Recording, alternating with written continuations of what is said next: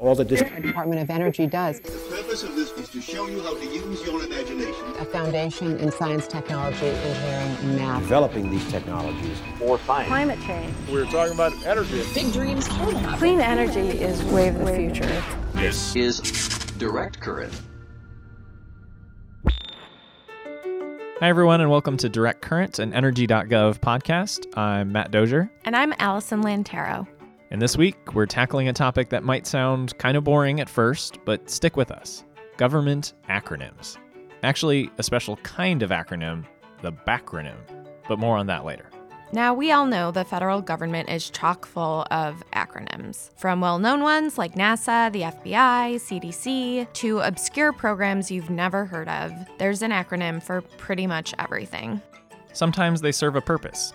For instance, it's a lot easier to say NASA than the National Aeronautics and Space Administration if you talk or write about space on a regular basis. But a lot of the time, they are just plain baffling. At their worst, they can make it hard to understand how the government works and what it does. Our website, energy.gov, actually used to be DOE.gov, which was confusing because there's another DOE in the government, the Department of Education. So why are there so many of these acronyms? To try and make sense of this bureaucratic alphabet soup, I called Kelly Smith.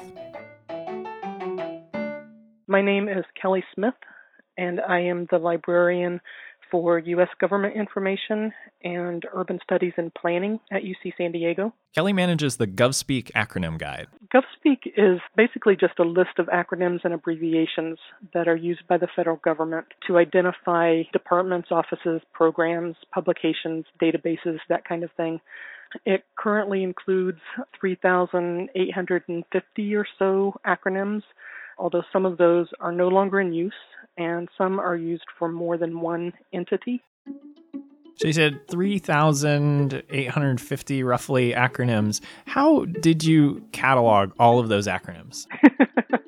Well, I started out about 16 years ago when I was at the IUPUI library. That's IUPUI, Indiana University, Purdue University in Indianapolis. That's a real mouthful. It really is. That's why they call it IUPUI. And in its original version, there were, maybe 400 or 500 entries. And I had started that list basing it on the list of acronyms published in the U.S. Government Manual, which comes out annually. And then I began just kind of scouring the web to augment the list. It's also not uncommon for federal employees to contact me directly with suggestions to add to the list. So you get hot tips. Right, exactly, yes. Maybe a better question is why catalog all these acronyms?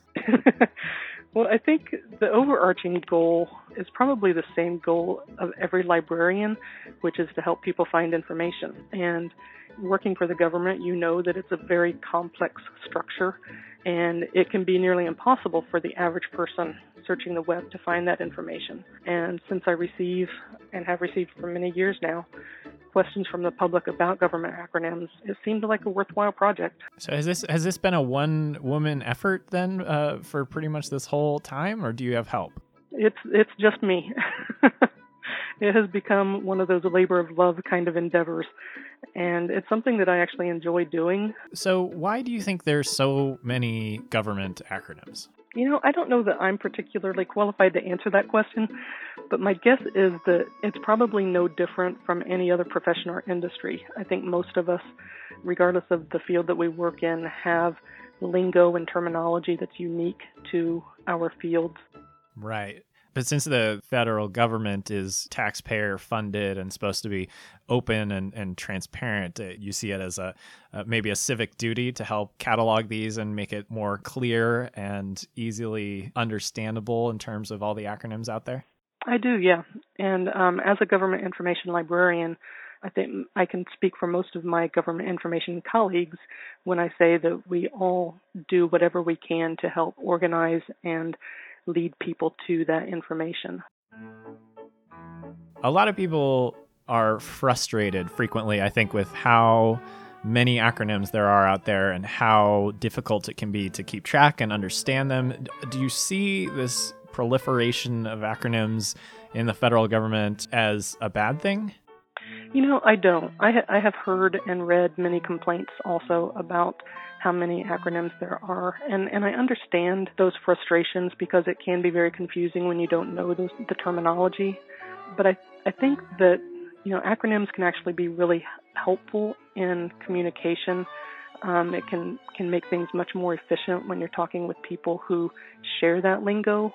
So like my library, for example, is programmatically structured to represent areas like reference and research advisory services, or what we call RAS, R-R-A-S.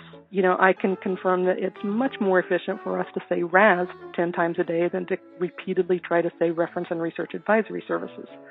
And I'm sure that the same is true for federal employees in speaking with their own colleagues. I think it only becomes problematic when the audience isn't as familiar with the acronyms as the insiders are. Do you have any favorite acronyms that you've come across in your time compiling this library? I have to say, I don't think that the U.S. government has tried to be particularly creative coming up with acronyms. One that is probably my favorite as a CAT person is the CDC's web-based Injury Statistics Query and Reporting System, or the acronym is WISQARS. What I call Whiskers has nothing to do with cats, and I don't know that the CDC employees even pronounce it as Whiskers, but I do. They must. And it makes me smile every time I see it. Are you familiar with the term backronyms? Backronym, no, that's a new one for me. Okay, so this is a particular type of acronym where somebody has clearly come up with the word they want to use and then made the acronym words fit that. I actually have some appreciation for that because I think that the acronyms that are easy to remember and easy to say and that are unique are actually better acronyms when you're sharing them outside of your particular unit or department or whatever. So I think if you come up with something that's kind of unique based on what you wanted to say, that can actually be a good thing. Well, Kelly Smith, thank you very much. It's been a pleasure talking to you. This has been very enlightening. Great. Thanks so much. Now, here at the Department of Energy, note that I said the Department of Energy, not DOE, we work with some very bright people who have mastered the art of the backronym. Their office is called ARPA-E, which is itself, of course, an acronym. It stands for Advanced Research Projects Agency Energy. And that's actually based on another acronym, the Defense Department's DARPA. Very meta, I know. Anyway, ARPA-E does really cool cutting-edge research on technologies across a bunch of different fields that could shape the future of energy. They help develop energy kites to access stronger wind, a liquid metal battery that can store up to 12 hours of energy, and a natural gas compressor to make it easier for cars and trucks to run on natural gas. And that's just naming a few. To keep track of all these diverse research projects, they use a lot of, shall we say, creative acronyms. Beat it. Building energy efficiency through innovative thermo devices, which I love because it reminds me of Beat It. Alpha, accelerating low-cost plasma heating and assembly. Amped, advanced management and protection of energy storage devices. Focus, full spectrum optimized conversion and utilization of sunlight. You may have noticed that these aren't just any acronyms. These are backronyms. Grids, grid scale, rampable, intermittent, dispatchable storage. Refuel, renewable energy to fuels through utilization of energy-dense liquids. React, rare earth alternatives in critical technologies. It spells something awesome and it is something awesome. Each one is the name of an ARPA-E program that groups together several research projects under a theme.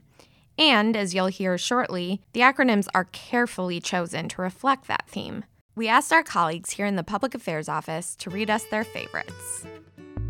GENI, G-E-N-I, ARPA-E's Green Electricity Network Integration Program kind of reminds me of I Dream of Jeannie. BEAST, batteries for electrical energy storage in transportation. So it's BEAST, but it's spelled B-E-E-S-T. It's almost adorable. It's like trying really hard to be a tough word that everyone recognizes. Nodes, network optimized distributed energy systems? Well, I think biology, with lymph nodes. Roots. Rhizosphere observations optimizing terrestrial sequestration. It sounds very cool. I mean, terrestrial, that has to be some sort of like extraterrestrial alien situation. At first I thought it said rhinosphere, so then I was just like imagining a zoo. You're picturing an alien rhino zoo. Pretty much, yes. Okay, so I realize that some of these are pretty out there, but there's actually a good reason for that. Like Kelly Smith said earlier, they're supposed to be memorable. But don't take my word for it. Here's ARPA-E's Chris Atkinson to give us the inside scoop on his office's obsession with colorful acronyms. I'm Chris Atkinson. I'm a program director at ARPA-E, the Advanced Research Projects Agency Energy. So Chris, tell me a little bit about what you do for ARPA-E. An ARPA-E program is an overarching portfolio of projects. We solicit the very best of ideas from the broader energy community, and we end up supporting a wide range of academics, national labs, large companies, small innovators, entrepreneurs, under this umbrella. So the specific program that you are a director for is? NextCar. Next generation energy technologies for connected and automated road vehicles. Which is quite a mouthful, and you've obviously shortened this as NextCar. I was curious about how the name NextCar came about. That's a very good question. We take a lot of pride at ARPA-E in acronaming, as we call it. We've come up with our own verb. And NextCar is aimed at improving the energy efficiency of vehicles by using connectivity and automation. In the near future, vehicles will become increasingly connected to each other. In other words, as you're driving down the road, without your intervention, your vehicle will know what the vehicle ahead and the vehicle ahead of that is doing or is about to do. It might be braking, accelerating, steering, changing lanes. And the idea is that that information can be used in some way, shape, or form to improve the energy efficiency of your car and the cars around it.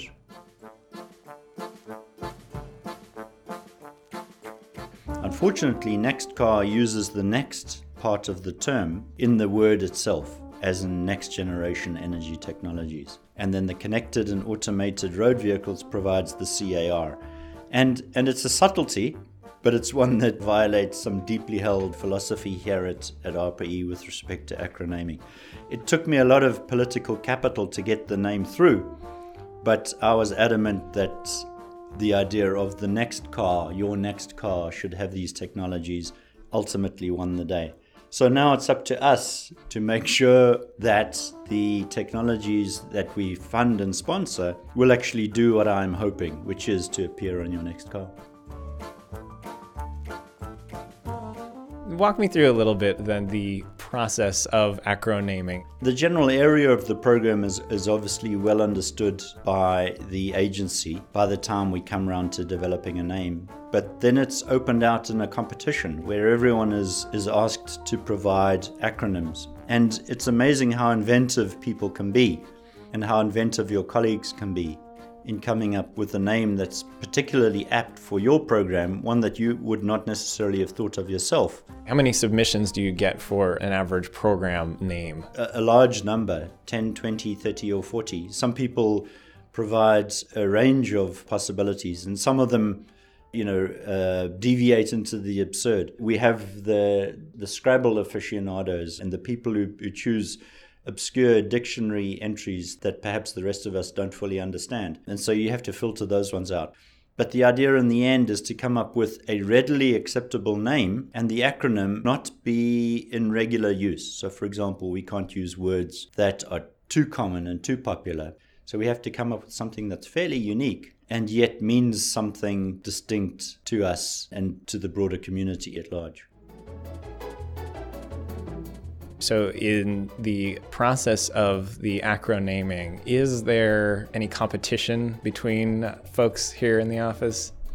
There's significant competition. Some people take it as a badge of honor to be able to have their specific acronym accepted as the name of that project for the next 3 years and indeed in perpetuity. Do you have a particular favorite of the ARPA-E acronyms that you've come across so far? A wide range of favorites. So, for example, a colleague, Eric Schiff, has SHIELD, which is single pane, highly insulating, efficient, lucid designs. And the idea behind SHIELD is to retrofit existing single pane windows, which are highly energy and efficient. And that word then implies that you're providing a shield, a barrier to heat transfer in single pane windows while still providing for light transmission.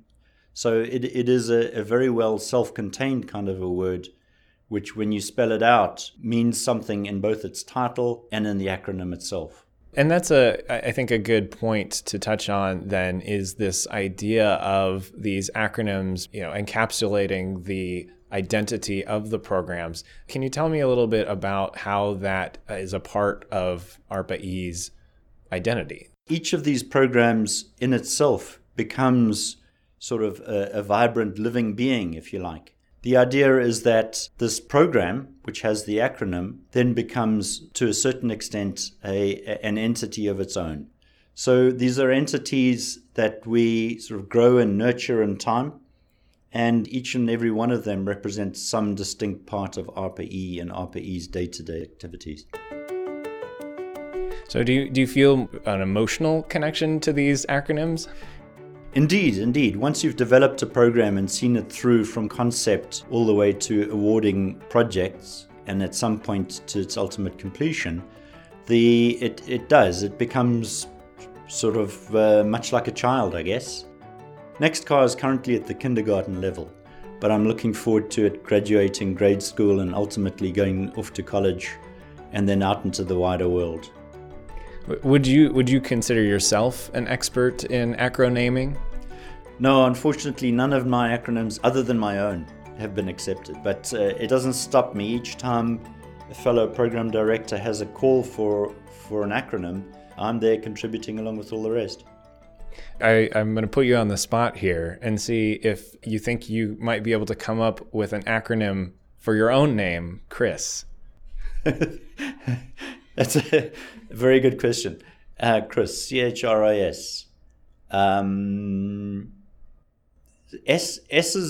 S for system is always is always a good thing. The H-R, the I. There's no E for energy. That's the problem. Can I change my name? I'm not sure I can grant you that permission. No. Yeah, no, you've put me on the spot. There's no E for energy. There's no E for efficiency. That's C-H-R-I-S. Creating historical regions of interest. I can't come up System. with an acronym. System, exactly. It doesn't hang together very well at all. You need to workshop that one a little bit, maybe. We will have to. We're going to have to change. Yeah, I'll legally change my name and add 2 E's for energy efficiency. That's the only way we'll come up with a good acronym. Crease, maybe. Crease. Indeed, crease.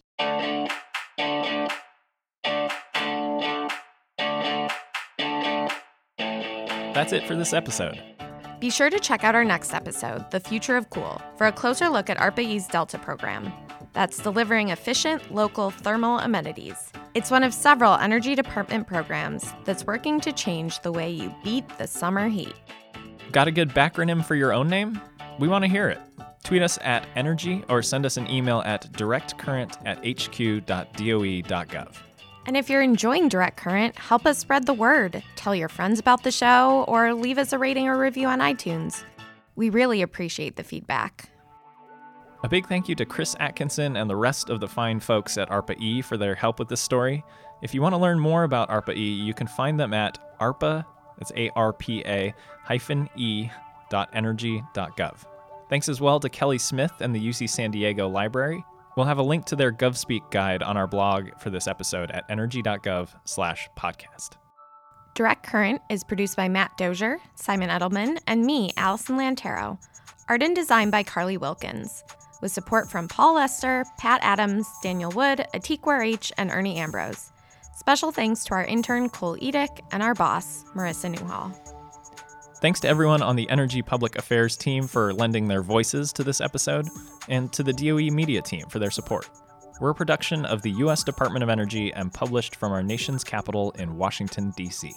Until next time, thanks for listening. Transnet, traveler response architecture using novel signaling for network efficiency in transportation, and the using is silent. Is that what you liked about it? Because otherwise it's Transnet. Not quite as catchy. Transnet is not as catchy as Transnet. I don't know. I am sure Traun, Traun, is absolutely a word in the Scholastic Spelling Bee, and it's from the Old Germanic. Could you use it in a sentence? I found a Traun while traveling on the response architecture using novel signaling for network efficiency in transportation. Traun. But they went with Transnet. They went with Transnet. Good call. I mean, I actually think they captured what it is fairly well. They just had this problem with the using and thought that they would like sneak it past us. Okay, read it one more time. Transnet, traveler response architecture using novel signaling for network efficiency in transportation. All right. Thank you.